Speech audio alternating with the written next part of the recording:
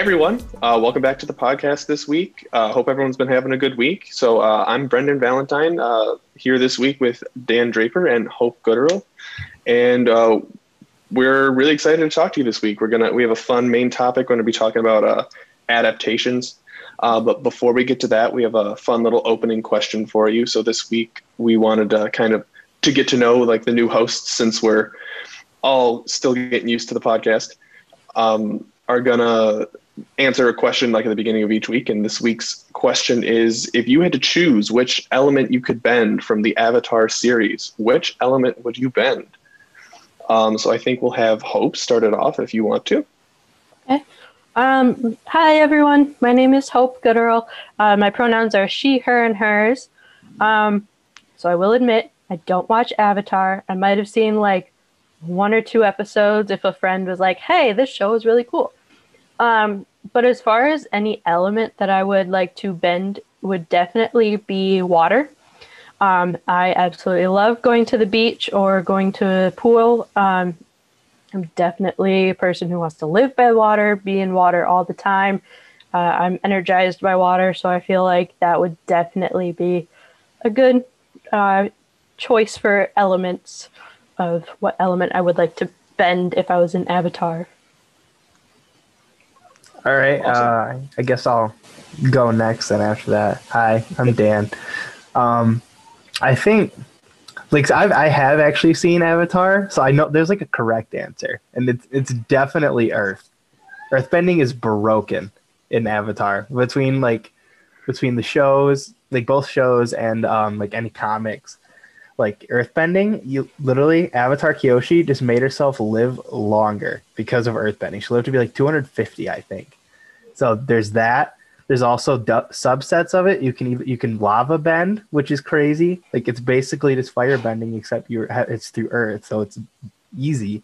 And then also there's metal bending, which is explored a lot in Legend of Korra, and that stuff you just can't lose. I think earthbending is broken, and it's not even close with the other ones. But that's just me. I'm just going strictly based off power level. No, that's fair. Honestly, that's not an argument I really considered, but now that you've said that, you haven't changed my mind right now, but I will think about it a little bit more. So for me, when I finished originally watching Avatar: The Last Airbender, I was like, oh, firebending all the way, because I like lightning bending. But after I watched Korra, it's changed my mind. I would definitely want to be an airbender. After watching Zahir. If you haven't seen Korra, sorry, minor spoilers, I will not spoil the whole thing, but after seeing the season 3 villain, which happens to be an airbender, I was like, no, I definitely would want to airbend, because unlocking that like ability of flight too, just being able to like float around would be insane. And then the one thing that I always like try to remember when watching the show is they animate the air so like we can see it. But like if you were really airbending, people would not be able to see you moving the air around. So you could be so sneaky with that. And that's the thing that kind of like had me like when I was thinking with firebending, I'm like, cool, create fire out of thin air. But I'm like, but with airbending, air is usually everywhere. Also, he takes the air out of the Earth Queen's lungs. That's a spoiler, but I mean it's a cool one. You'll still think it's cool. That was a cool He move. literally air bends the air out of her lungs. Like, come on. Mm-hmm. What? My theory with the elements too is like, because of like the gray areas, it's actually like states of matter, not like elements. But we won't get into that. Today's episode isn't about Avatar. Okay, so, I do have a quick question, because you guys were talking about like powers, and like Dan was talking about lava bending and all that.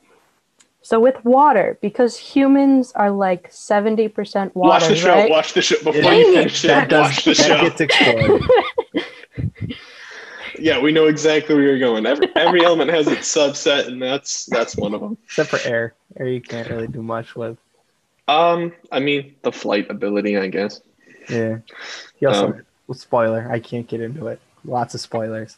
Yeah, no, there's a couple of things, but all right. So then I think we're going to move on to our next part. Just see what kind of geek news is going. So Dan, do you have anything to bring up on that front? Yeah, I just had one thing that I saw this past week. Oscar Isaac was confirmed to be playing Moon Knight. That got confirmed? I thought it was just a rumor. No, it was confirmed. They had rumors wow. going around of like other people who were going to be it. The Oscar Isaac, I think, was confirmed to be playing Moon Knight, who, for those of you who don't know or aren't too familiar with the comics, like I I haven't read any like Moon Knight comics myself, but to my basic understanding, he's basically like that Marvel's Batman. Like, I mean, everybody like compares like Iron Man and Batman, but like this guy, this guy's like literally like Batman. Like he throws like moon rings instead of batarangs. So like, and he doesn't really have powers. He has like a costume. So yeah, that should be really cool. I like Oscar Isaac. And I was pulling for Keanu Reeves for that one. I thought that would have been really funny. But Oscar Isaac, definitely a good choice and definitely more longevity, I think, than Keanu Reeves in the role. Yeah, plus he's already kind of integrated into Disney with, you know, the Star Wars sequels, which I enjoyed Oscar Isaac, and I think he was one of the better parts of it. Sure, his character writing wasn't great, but his acting was pretty good, and I think he'll do a good job. Mm-hmm. Hope you got some stuff for us. Yeah, I do. I have a few different things.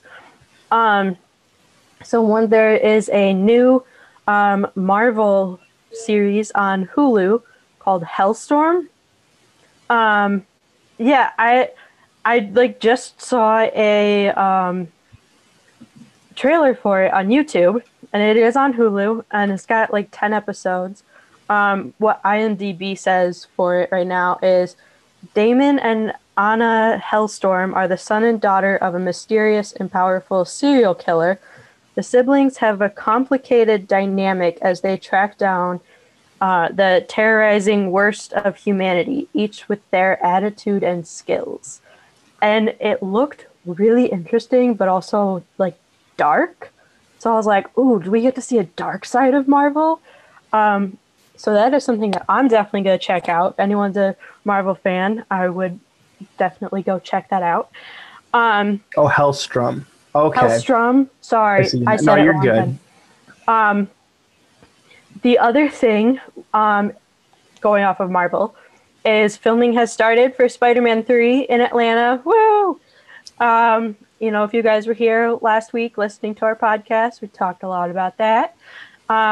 So yeah, Tom Holland posted on his Instagram story showing the iPad that held the script, to which of course he broke the case for the iPad.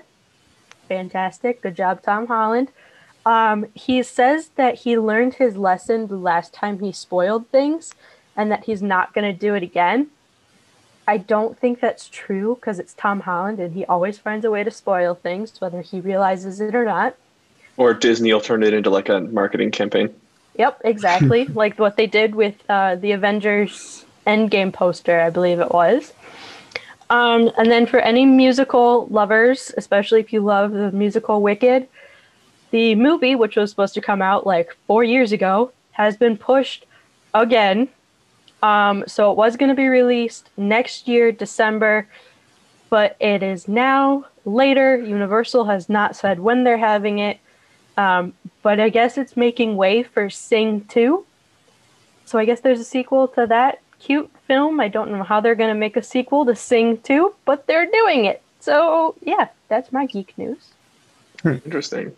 I actually have one more piece of geek news I totally forgot about, but you reminded me with that, talking about delays.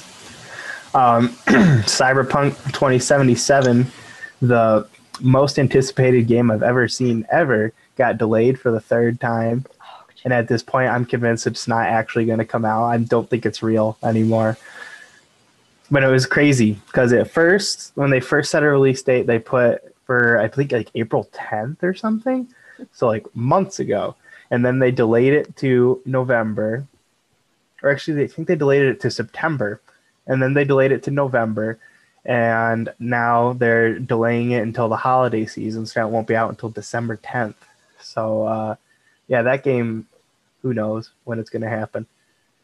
Well, as a Mass Effect fan, a delay is always better than a rush release like we got with Mass Effect Andromeda. So, I don't know. Delay to me is always, it's, you know, bad news, but take it with a grain of salt because it means they're actually putting effort into your game that you want to see. See, I wouldn't be upset with the delay, but they keep giving dates and then they just say, never mind. Like, that's fair. I mean, but at least they have like a date and then like it gives you something to look forward to. Right. Yeah. I guess. I mean, I'm trying to look on the bright side of it. No, I just feel bad for the people who like keep requesting off days from work. And then also they have to go to their boss and say, hey, I need different days off now. Mm-hmm. That's fair. I guess you should wait until like the month before then, just to make sure that it's the actual day before Or requesting they time off. don't give dates they can't hold. That's fair. Or you're ambiguous to your boss. Hey, I'm gonna need a day off when Cyberpunk 2077 eventually releases. Yeah, who knows that But, when that's gonna be? and then hope related to your Wicked news. Defying Gravity has come on when I've hit shuffle a couple times the past few days. So that's when you said that, I'm like, oh, I've been in a Wicked mood recently. But my geek news, real quick. For those of you who have watched Amazon Prime's The Boys. Season 2 just wrapped up and it was really, really good, but they've had minor season 3 news. The piece of news that we got was the actor who plays the main character, or one of the main characters, Homelander, who is the, if you haven't seen the show, he's the villain, even though he looks like he's supposed to be the hero. But the words he used to describe his character in season 3 are homicidal maniac, which makes me extremely excited because it's been teased in these past seasons that he's kind of going to go off the deep end. So I think they're finally going to do it. Yes. So that was super exciting. Also, at the time of filming this podcast, we are about, I think, 7 hours away from the release of The Mandalorian season 2 on Disney Plus. So if you're a Star Wars fan, get hyped for that. I'm sure we'll be talking about that soon in the future. Once it comes out, we can give a quick review of it, talk about highs and lows of the season, even though I predict, very few lows. The season 1 set a pretty good precedent. And then my last bit of geek news was this past week, the second part of the Pokemon Sword and Shield DLC got released, the Crown Tundra. So far, I've heard some pretty positive reviews on it. The consistent negative thing I've heard is that legendary Pokemon are too easy to catch, but that has been a pretty consistent critique of the most recent, past 2-3 generations of Pokemon games. So not surprised, but everyone says, it's worth getting. And if it's this new era of DLC with Pokemon games, a good first batch is not a bad thing. So that's what I was thinking. The new raid system looks really cool for that. I've seen you can go with your friends and get you just go through a path and you find a legendary at the end. It seems pretty cool from what I've seen. Yeah, people enjoy the process. They're just kind of wish it was more difficult because I've had it for 2 days and I have them all. Yeah. So there's that. All right. So from after news, we're going to just get right into our main topic. So today we're going to be talking about our favorite and least favorite adaptations. Just in general, this isn't anything specific. So it could be a comic to a movie adaptation, a novel to a movie adaptation, a movie to a movie adaptation, a comic to a comic, book to book. We kind of left it open format when we were putting this together. So I think we'll all start. We'll give our favorite adaptation of all time, have a quick discussion, and then move on to the next person. So, Dan, do you want to start us off with your favorite adaptation of all time? Yeah, I can go. I don't know if this is my favorite of all time, but I think it's a really good one that's worth bringing up. I kind of stuck with movies today, and my favorite, or one of my favorite adaptations was Detective Pikachu. I think that was I wasn't exactly faithful to the game Detective Pikachu, but I don't think it really needs to be. I think what I just wanted to see was a good video game to movie adaptation, and I think they finally got it for once, because normally the formula has just been really bad in the past. You just get really bad movies that aren't complete, and they just kind of rely on the fan bases of those games. And I think Detective Pikachu does a good job of bridging that gap into being appealing to anybody, even if you don't know the Pokemon series as any sort of extent. And I think that's a really good job. Plus, it has Ryan Reynolds in it, so you get that appeal factor right there. And I just think overall it's a really great movie, and if you haven't seen it, you really should. There's really nothing that can get spoiled for you, because all the twists you can see coming 2 miles away. You're not if somebody spoils it ahead of time, you're still gonna have a good time, I think. So yeah, go see Detective Pikachu. When I saw it in theaters, it was a blast. It was a genuinely fun time at the movie. Uh-huh. So although Dan, you use the word faithful with adaptations, how important do you think being faithful to the source material is? especially like if Detective Pikachu is your favorite. Because for me, it's a big deal, but I know it's like it isn't for everyone. See, I think it depends, because how should I word this? If being faithful is gonna make it bad, don't be faithful. Because I think a really good example of this is you look at Thor in the Marvel movies and you look at Thor in the comics, and there is a very distinct difference. Thor in the comics, he is not like this quippy, wisecracking, like goofball. Like look at him in like Thor Ragnarok, he's kind of an idiot, and it kind of works really well. So like, I don't know. I think that people shouldn't feel limited by their source material. I think if you see a change that makes sense, they should do it, but also they shouldn't avoid it altogether just because. I think if something will work and you think it'll work between like the mediums, I think you should do it, but don't feel like you have to if it's going to be bad. No, that's a really good point because like we never would have gotten like Bro Thor from Endgame in the comics. Like that would have never happened. But like that was one of my favorite parts of Endgame. That was great. Yeah, exactly. Mm-hmm. So, oh, and then speaking of like video game to movie adaptations, what did you think of the Sonic movie if you saw it? I haven't got the chance to see it, and that Okay. makes me really sad because I wanted to dunk on that movie really hard.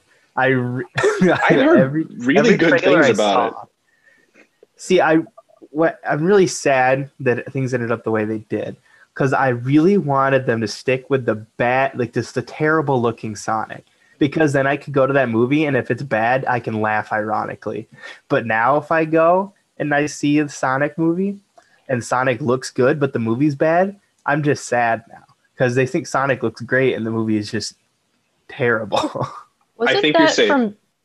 Oops, sorry, I was gonna say, wasn't that from like fans saying that they wanted Sonic to look better? So like the creators were like, okay, well if it'll make you see the movie. Yeah, that happened, but I'm not surprised that it happened. I'm definitely glad it did. Did you see what like the original like Sonic like CGI mess looked like? It was terrible. It looked like It was something out of my creepy. nightmares. They're It like was. anatomically correct Sonic. I'm like, no, no, no, no, Yeah, no, no. That's let's not what give makes Sonic Sonic. let's give Sonic a human smile. That'll look good. Mm-mm. That's like all the live action Stitch renditions that I have been seeing that they're like, yeah, Disney's gonna make a live action Stitch. And I'm like, that Stitch is creepy. He's supposed to look cute and cuddly because, he's trying to get adopted. And that Stitch is not getting adopted. So, big, bulky, muscly Stitch. Not I a mean, thing. for that, they could always like at the beginning when he has like the four arms, make him like that weird creepy thing, and then he does his little like shapeshift part, and they're like, oh, huh. What does he say at the end of the first movie when Gantu's like, oh, get Also rid of him, and cute then and oh cuddly. yeah, cute and fluffy, like that one.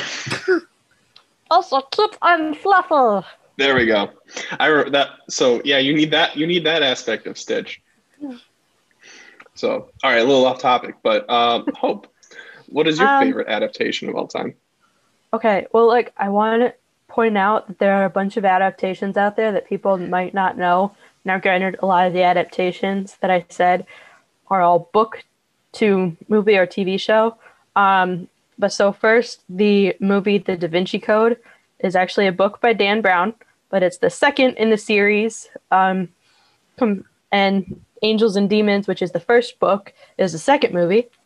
Another one, 13 Reasons Why, was also a book. So people who get mad about the TV show being made need to go read the book first. Jack Ryan on Amazon Prime, if anyone's a fan. There's a book series by Tom Clancy. Although the Jack Ryan in the books is set like back during the Cold War era.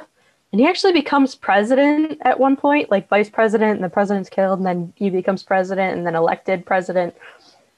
But so the Amazon Prime is just kind of loosely based on the character. Really, well, not really old. Like this was 16 years ago, which is kind of really old.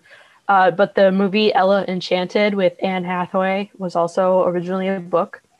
But as far as like my favorite adaptation would either be the Shadowhunters TV series or the Narnian Chronicles, any of the Narnian movies. Which now, granted, Narnia books are, yay big and big words, like font size. But honestly, like, for how little detail C.S. Lewis actually put into those books about what Narnia looks like, watching the movies, like, even as a little kid, I was like, yep, that's what Narnia looks like. Yep, that's exactly right. And they really didn't even stray that far from characters either. Like, they stayed true to the characters. And I really liked that part. So Shadowhunters was a TV series that was based off the Mortal Instruments book series by Cassandra Clare. And it was actually a lot closer to the books than the movie was. At least that's what I heard. I will be honest, I'm not a fan of Lily Collins, and she was in the movie, and I was like, I can't watch this. But I mean, they did have some parts where I was like, wait, why are you doing that now? But they just basically had to reframe some stuff. But honestly, it wasn't too far from the book series, and I thought that was pretty good about it.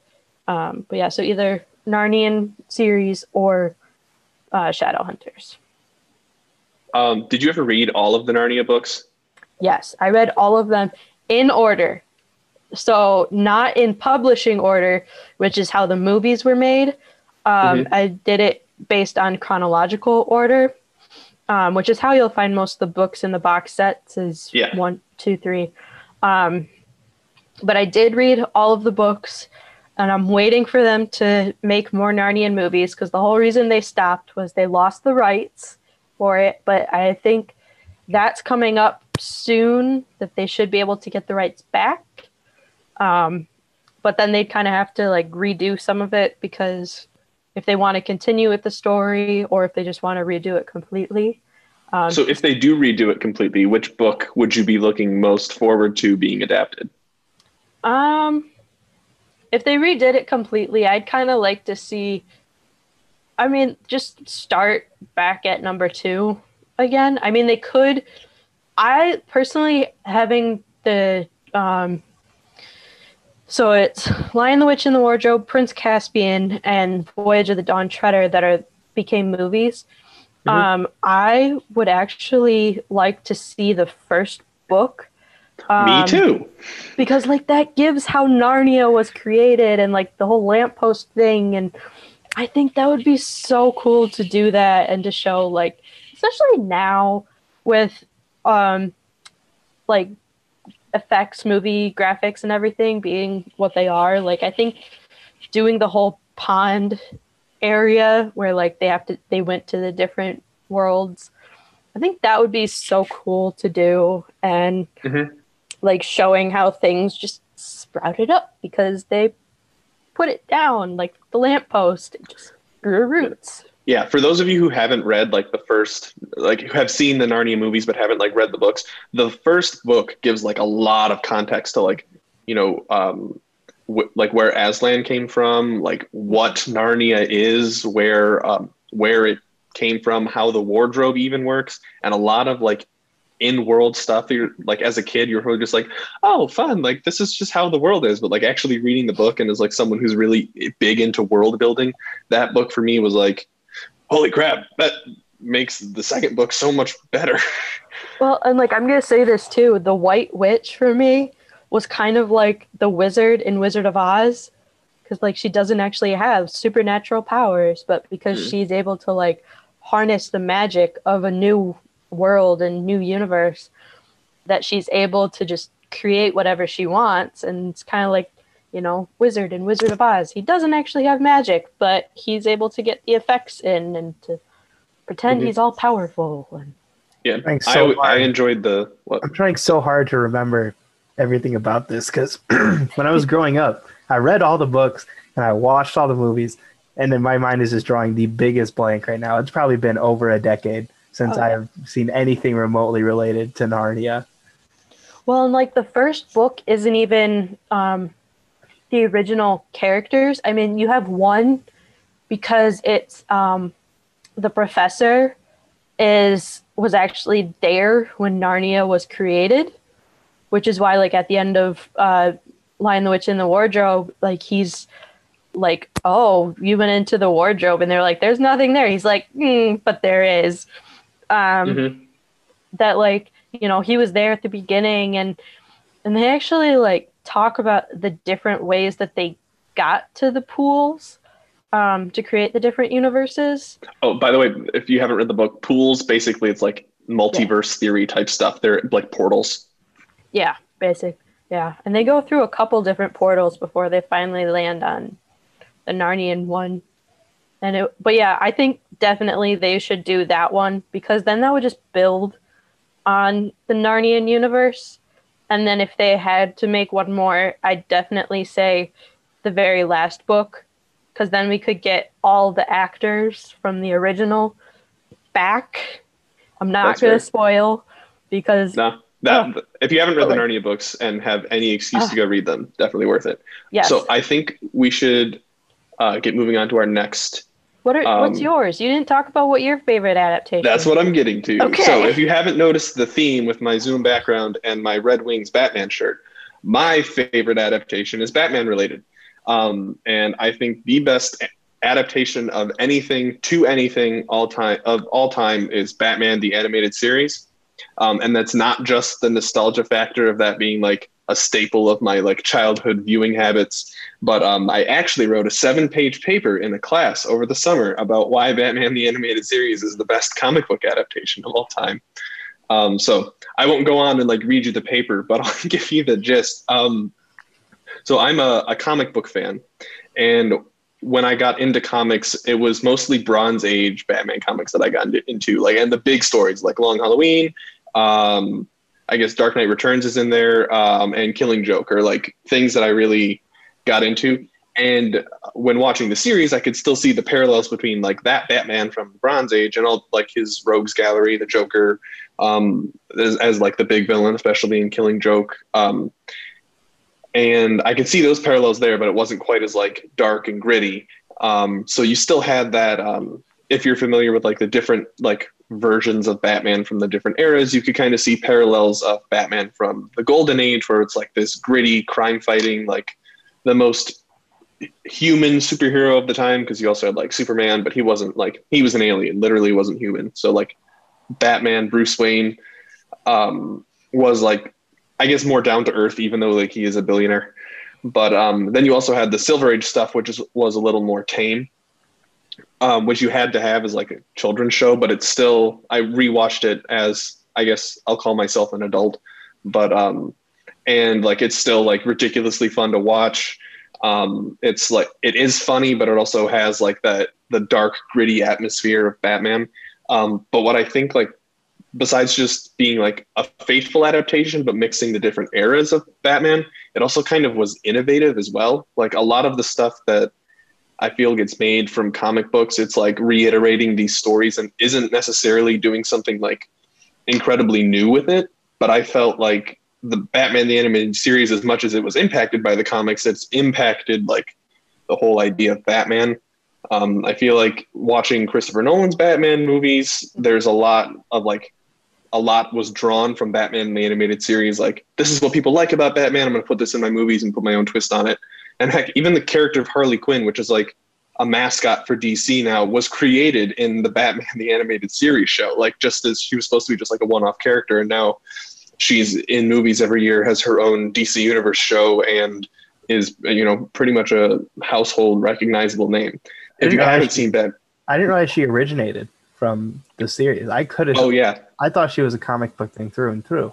Nope. Her first appearance in the comics didn't come to like a couple years after she showed up in the show. That's crazy. I know. Like you think of how big she is now. She was supposed to literally just be a one-off character, just like a goon. And then people were like, "Oh, that's kind of fun." And now she's become her own character. And then, if you haven't seen, the Joker has a new girlfriend. In the comics, she dumped him, right? In like Suicide Squad, the movie, a few years ago. She like dumped him because she realized what an ass he was. Well, that's happened several times. Um, very unhealthy relationship, not the greatest. It's always been really weird. And that's one of actually the darker points of Batman the Animated Series, because like they don't necessarily shy away from showing that like the Joker is a domestic abuser. Like it's not, they're not like, I mean, it is still a children's show, but like it's pretty dark, especially looking back at it as an adult, getting the whole context. Like that's like you know the Joker's a villain, but like he's a bad guy.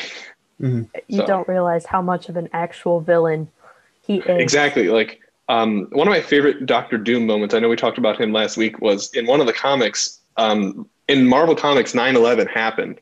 Mhm. And Doctor Doom worked with the Avengers to like, a lot of villains did, but like Doctor Doom was like, man, these guys are just awful. And I'm like, okay, that like as much as he's a villain, like you see, he's not the worst. Like there's a little bit that you can redeem. Joker's not like that at all. So I think that's kind of what makes Joker like a good villain though, because like he is just the all around bad guy and like no redeemable qualities, so you want to hate him. Like you kind of like him because you're like, yes, you're a really good bad villain. But like you're also just like, I hate you because you're so evil and vile. he's just awful. I will say though, really quick rant there, that Heath Ledger is my favorite Joker of all time. I had nightmares, and because I watched that movie in the dark at like midnight. Yeah, that was not a smart move. But so to ask you, Brendan, like, would you definitely say that you would choose the animated series over Christopher Nolan or any live action Batman? If that's the only Batman I can ever consume, yes. Also, Mark Hamill as the Joker, like, killed it. I know for a lot of people, as like Mark Hamill will always be Luke Skywalker, but for me, like hearing his voice, I'm like, that's the Joker. Like, and I feel like that series also, like the voice actors, like they made the like they're the definitive voice. Mark Hamill is the Joker. Why am I drawing a blank? Who voiced Kevin Conroy voiced Batman? Like, and he is Batman. And in my head, like as much as everyone else like doing the I'm Batman voice, I'm like, it's not the same as Kevin You're Conroy. saying Michael Keaton is not your Batman. I love Michael Keaton. I love those movies, but like have you watched Batman the Animated Series? No. Okay. I will be honest. I don't remember the like season and episode, but like where he does like his most iconic line where he's like, I am vengeance. I am the night. I'm Batman. I'm like, that gave me chills, and that is good. That's impressive for a kid's show. Like So, the reason Batman the Animated Series is my favorite is like I feel like it's definitive Batman, and Batman's one of my favorite heroes. So Lego Batman doesn't give you the same chills when he says Not the same, but I also enjoy Lego Batman. Like the movie is fun. Like it's hard to go wrong with Batman, even in that context.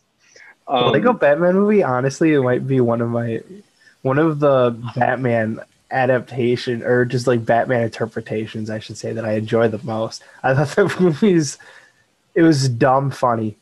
I don't want to go on like a huge like rabbit trail about Lego Batman the movie. I just wanted to chip in that it's pretty good. I enjoy it. And Will Arnett did a great job as Batman. I thought that was very fun. Mm-hmm. But I guess shifting here from like very positive stuff, looking at more of the negative side of adaptations, because unfortunately sometimes, like Dan alluded to with all of the video game movies, not all adaptations are good. And some adaptations are like, we just want to like, get the fan service. This is a recognizable title. We want to pull this in. So I guess I can start on this one too. Dan, when I asked you earlier, how important is like faithfulness to the source material to you? My answer is like, it's very important. It's like, if not the most important, like definitely in like the top 3 of most important things when considering an adaptation for me. And while this is one of my favorite shows of all time, but as an adaptation of its source material, it's not great. It's, if any of you have seen the show Lucifer on Netflix, it's actually an adaptation of the comics of the same name. Lucifer was originally introduced in Neil Gaiman's Sandman comics. And then he got his own spin-off series and now the Netflix show, and it looks so different.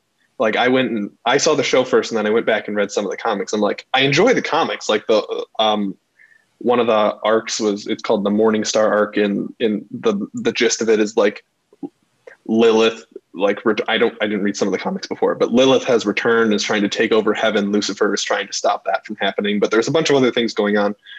But Lucifer is this like weird otherworldly, like he does not live in LA and does not work with the LAPD at all in the comics. Like LA just isn't a thing.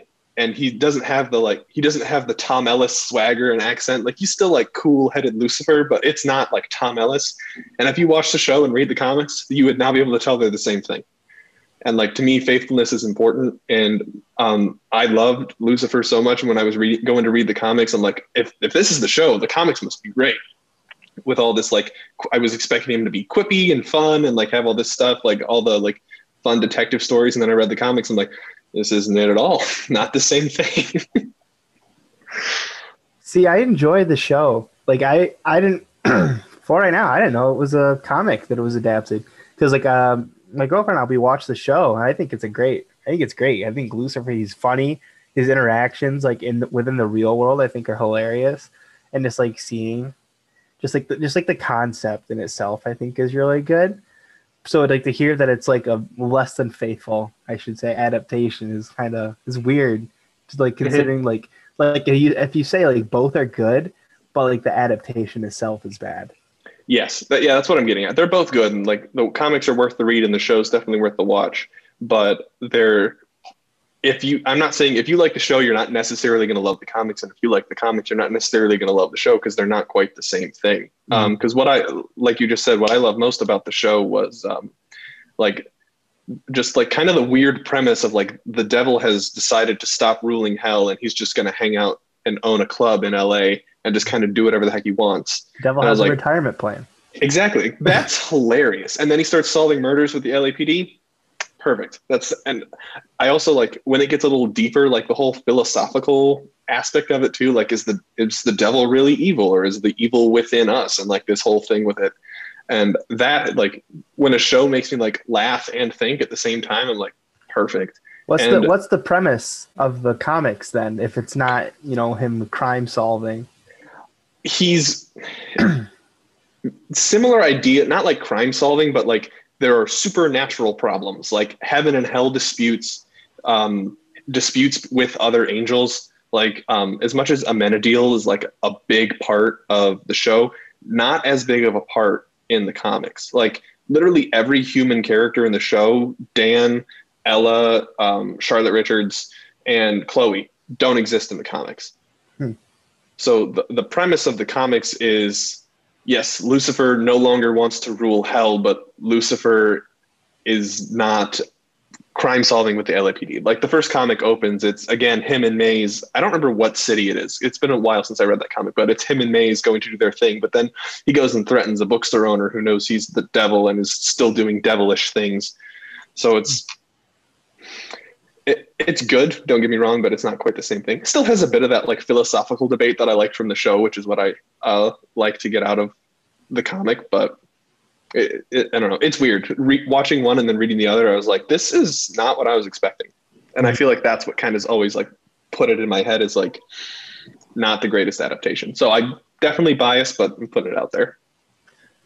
Yeah, so that's interesting that like both are good, but just like it's just not the same at all. Yeah, good in different ways. Mm-hmm. All right, so Dan or Hope, do either of you want to go next? Yeah, I can go next. So kind of going into like our little intro question we have with like the Avatar stuff, I'd say my example of a bad, it's bad, is the Avatar The Last Airbender movie. Actually it didn't say Avatar because rights stuff was going on, because Avatar Blue People was released that same year. But The Last Airbender by M. Night Shyamalan might be the worst thing I've ever seen ever. It was terrible. The actors were terrible. The casting for the roles was terrible. The editing, terrible. The CGI, terrible. God awful. Just everything about this movie that he could have got wrong, he got exactly wrong. And the best part about it is that it was M. Night Shyamalan's vision, unobstructed. They gave him full creative liberties to do whatever he wanted to translate Avatar: The Last Airbender, beloved TV show by all, and put it into a movie. And he got to do whatever he wanted and just butchered it. It was just the worst thing you've ever seen. If you haven't seen it, it's on Netflix, and you really need to do yourself a favor and watch this movie, because within 10 minutes, you will not want to watch it anymore. Watch it with a group and make fun of it. That's might be the only way you can get through it. You could make a drinking game out of it, I'm sure. Anytime you see something that's terrible, just drink. Dude, you get alcohol poisoning. For that, though. Oh. You can't it's like with the presidential debates, you know? You can't do the drinking games. I'll donate 25 cents instead and then drink at the end. But without getting political, though, just like the movie just so like bending, like as we talked about it earlier, it can be really cool. There's a lot of cool stuff that they do with it within the show. This like expressive, just like all the crazy stuff you can do, like moving the terrain around you and stuff like that. And while it looks good in a cartoon form where you really have like limitless possibilities, it does not look so good in real life. Like you were talking about earlier with airbending, like visually, like you can see it within the cartoon, but in real life, when Aang, or as they say in the movie, Aang, because they don't like pronouncing names correctly, when Aang throws air at somebody to knock them over, he moves his hand, and a couple seconds later, a guy gets hit, and it just visually doesn't look good. That was my biggest problem with the movie, was the way they just kind of like changed the whole premise of it. Especially like you get the firebenders, they come in with like their kettles of fire and they set them on fire and then they move it. I'm like, no, like firebenders can make fire like out of nowhere. Exactly. Like, I had that same complaint. So what happened was like people told, M. Night Shyamalan is like, hey, firebenders, they're like, along with airbenders, they don't need a source for their bending. They can create fire, and like in order to dial down on the power level of the Fire Nation, he said, nah, they need a campfire wherever they go to use their bending. And it's just like, and then it was a big deal at the end of the movie when Iroh like created fire. I'm like, no, the big deal is that he can breathe fire. Like in the show, that was the thing. Yeah, that's like his nickname is the Dragon of the West, and he can breathe fire. And then in the show, in the movie, nah.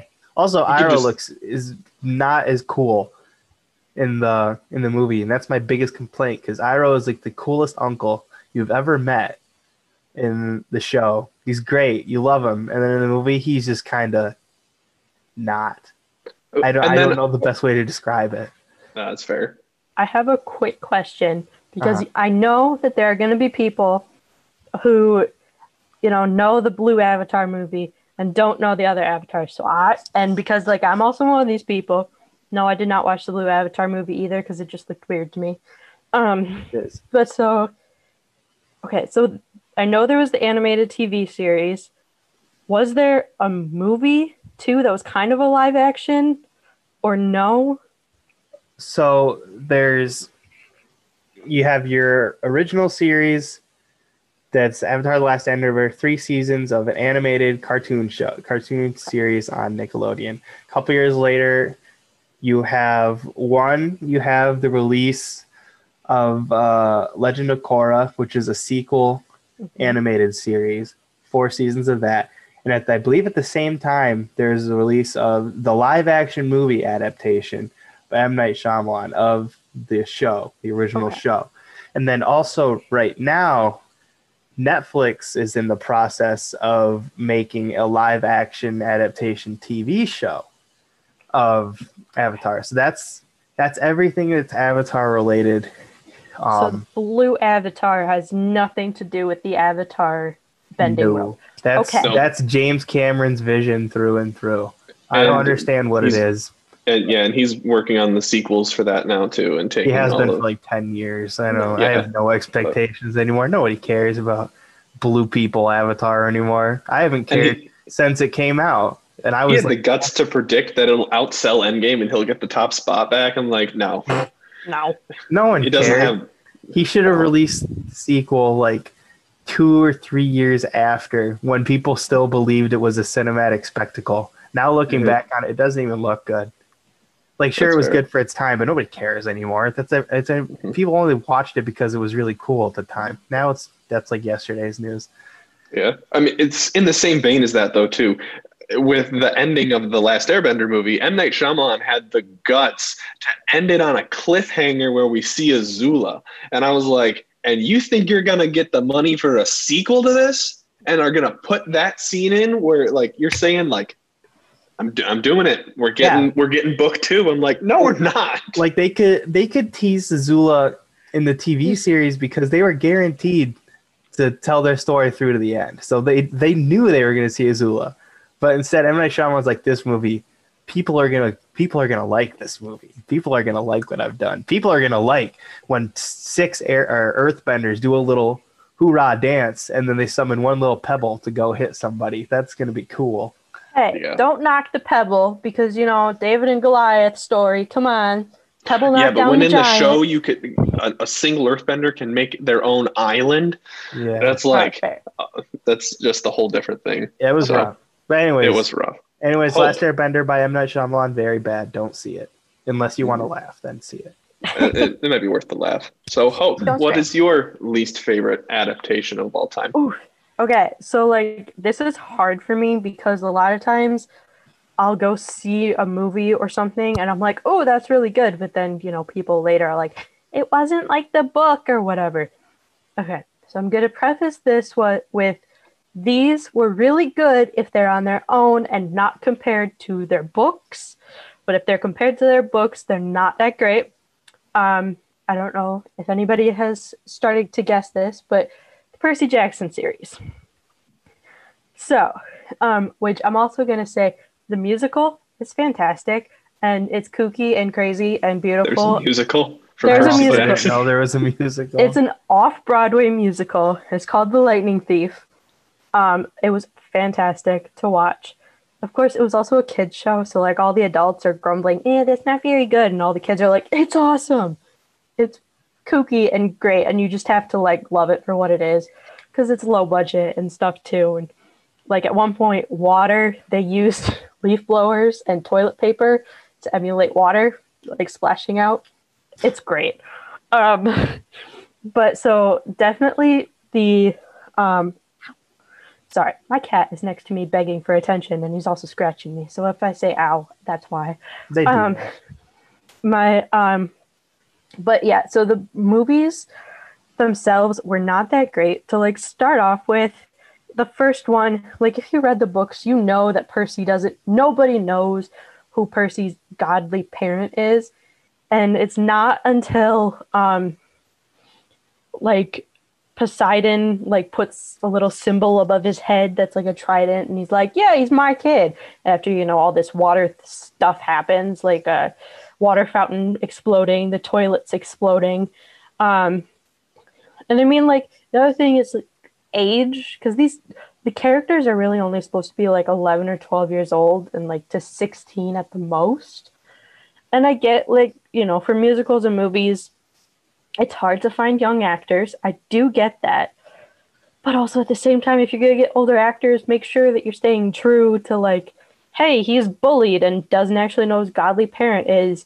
Not, here's this whole cabin for yourself with all of this awesome stuff because we know you're the son of Poseidon.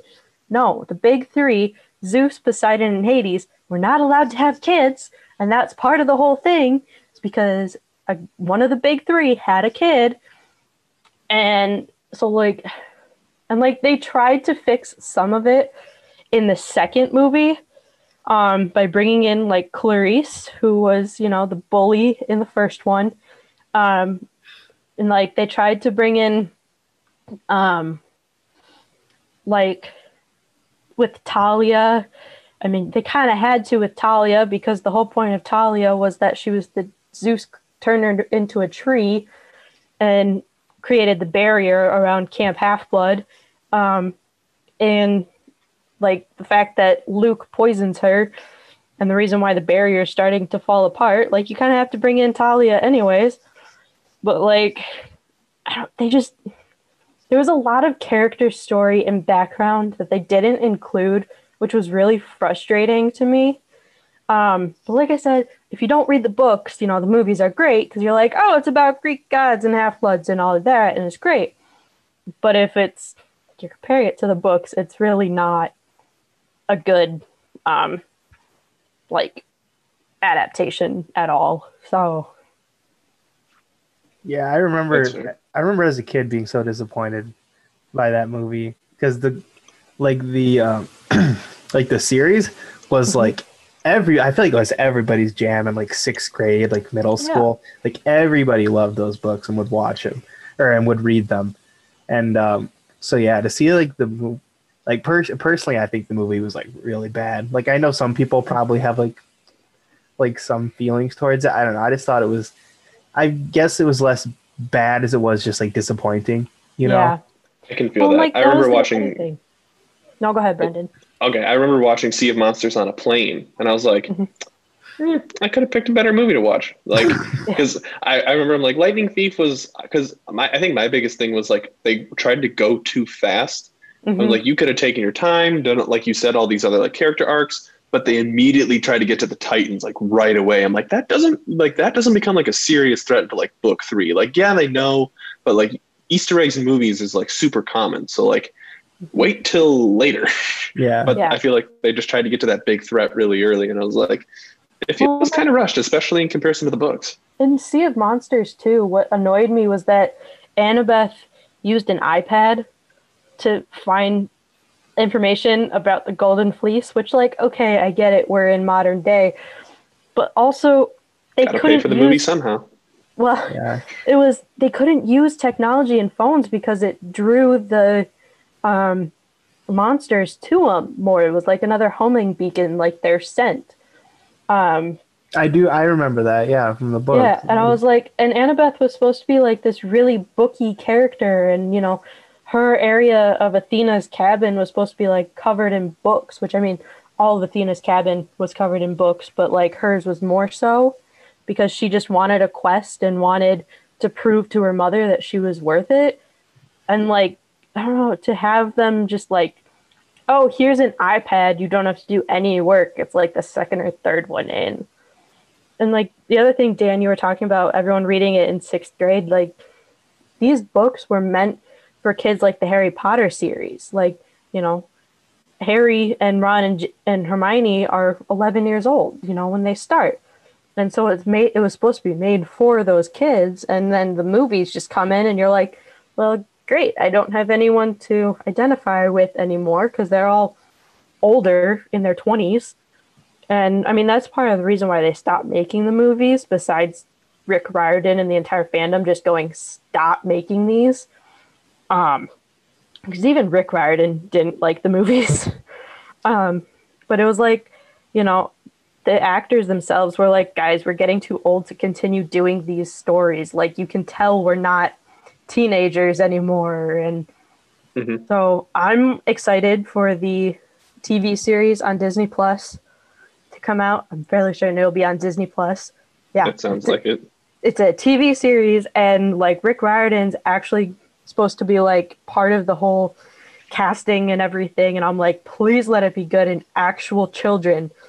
As much as like, I'm like, yeah, I'm 23 and I should probably not be watching a show with, 11-year-olds in it. But also, I want something. Stranger Things was fun.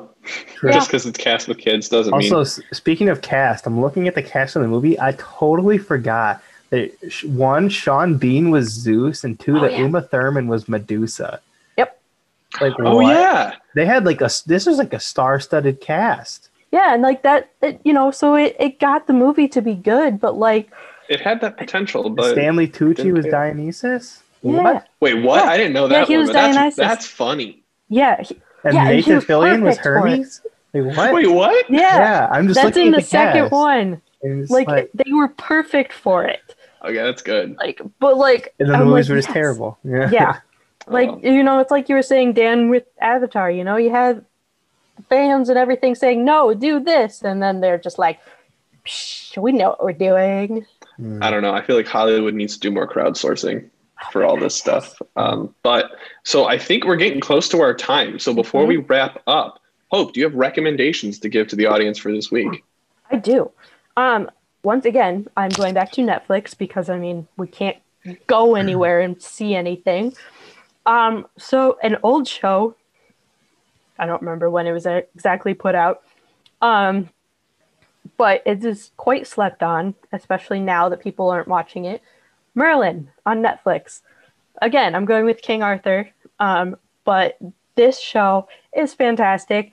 The quips between Merlin and Arthur are hilarious and adorable. There's a definite bromance there that you see throughout the series that, like, Arthur tries to push off, but you know it's there. And then I'm going again with a teen show, Julie and the Phantoms. If you're a fan of any Kenny Ortega films, so yes, we're going Disney. It's High School Musical series, Hocus Pocus, Descendants movies. If you like any of those or any other Kenny Ortega, he did a show called Julie and the Phantoms about a girl who meets some ghosts and they form a band that's called Julie and the Phantoms. And they do explain how the ghosts became ghosts and everything. And Cheyenne Jackson, who played Hades in Descendants 3, well, he doesn't reprise Hades, but there was one interview that was like, yeah, you're kind of like Hades in this role too, because he's basically like overlord of ghosts. And it is. And he's fantastic, as usual. And so, yeah, I really recommend that one. The music is fantastic. And I jam out to it on my drive home. So it's great. Sounds good. Dan, you got some recommendations for us this week? Yeah, I have a gaming related recommendation. So it's been getting really popular recently. Granted, it just came out like a month or two ago. It's called Phasmophobia. It's a horror game that you can play with your friends. It's really cool. Yeah, I see now in your head. It's really cool. It's really fun. The developer team is literally just one guy who made it at his house. And I think it's like $5, $10, $15. I don't know. It's really cheap. It's on Steam. You should definitely buy it, support him, get it, and play with your friends. It's really not like a super like scary game, but like you just work together, try and like figure out like what kind of ghost the ghost is, find like clues and all that kind of stuff. It's really fun. I mean, if you turn off your lights at night, it's like midnight, you play with your friends, you might get a little spooked. But yeah, it's a good thing, especially with our little spooky season. Obviously, it might be past Halloween. Probably will be past Halloween by the time this comes out. But definitely check it out. Play with your friends. It's a good time. If you have an active imagination, I know Dan said to play it at midnight with no lights and no one around you. Don't do it. Don't do it if you have animals either. I swear. My cat has given me 10,000 more heart attacks when I watch or do scary stuff in the dark. Don't do it. I mean, it might be fun if you have like friends over to I'll like play make it in sure. the dark for sure. Like I'll wait for 2 a.m. just to like download it and start. Like my first experience has got to be 1 a.m. I love horror stuff, so it's fun. It's a good game if you enjoy horror stuff. Yeah, it's been on my radar, so I'll definitely have to start looking at it. Awesome. So I've got a couple of recommendations too. All of my things are, I tried to be on theme when I was coming up with stuff. So all these things are adaptations, so you can look at the source material or the adaptation. Just got to plug them again real quick. Batman, the animated series, and Lucifer, both the comics and the show. Great. Lucifer's on Netflix. Batman, the animated series, is available on DC Universe subscription service. So if you have that, go for it. If not, find someone that has it. Definitely worth the watch if you haven't seen it. Definitely worth the rewatch if you haven't watched it in a while. I mentioned this one too earlier in the news section, but if you haven't seen The Boys, that's on Amazon Prime. Also adapted from comics, but if you kind of like, I'm not going to say like dark humor, but like the show is really like gritty and unapologetic. So if you have a weak stomach too, probably not ideal, but the show is fantastic and it's a really good commentary on a lot of like social issues right now too. I would also like to add the nudity in The Boys a couple of times. Yeah, it is definitely like rated R. So it's not, if you have small children at home, either lock your door or wait till they're not there. It's not something that, it's not for younger eyes.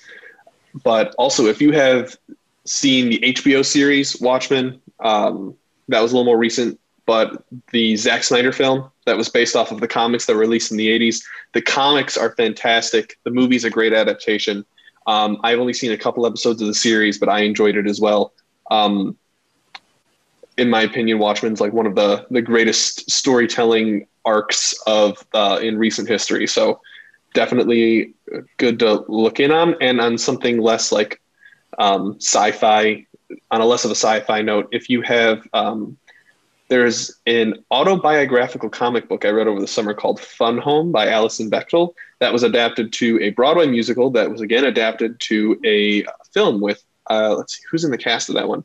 There's a couple of names, but the only one I can think of right now, I believe Jake Gyllenhaal's in it.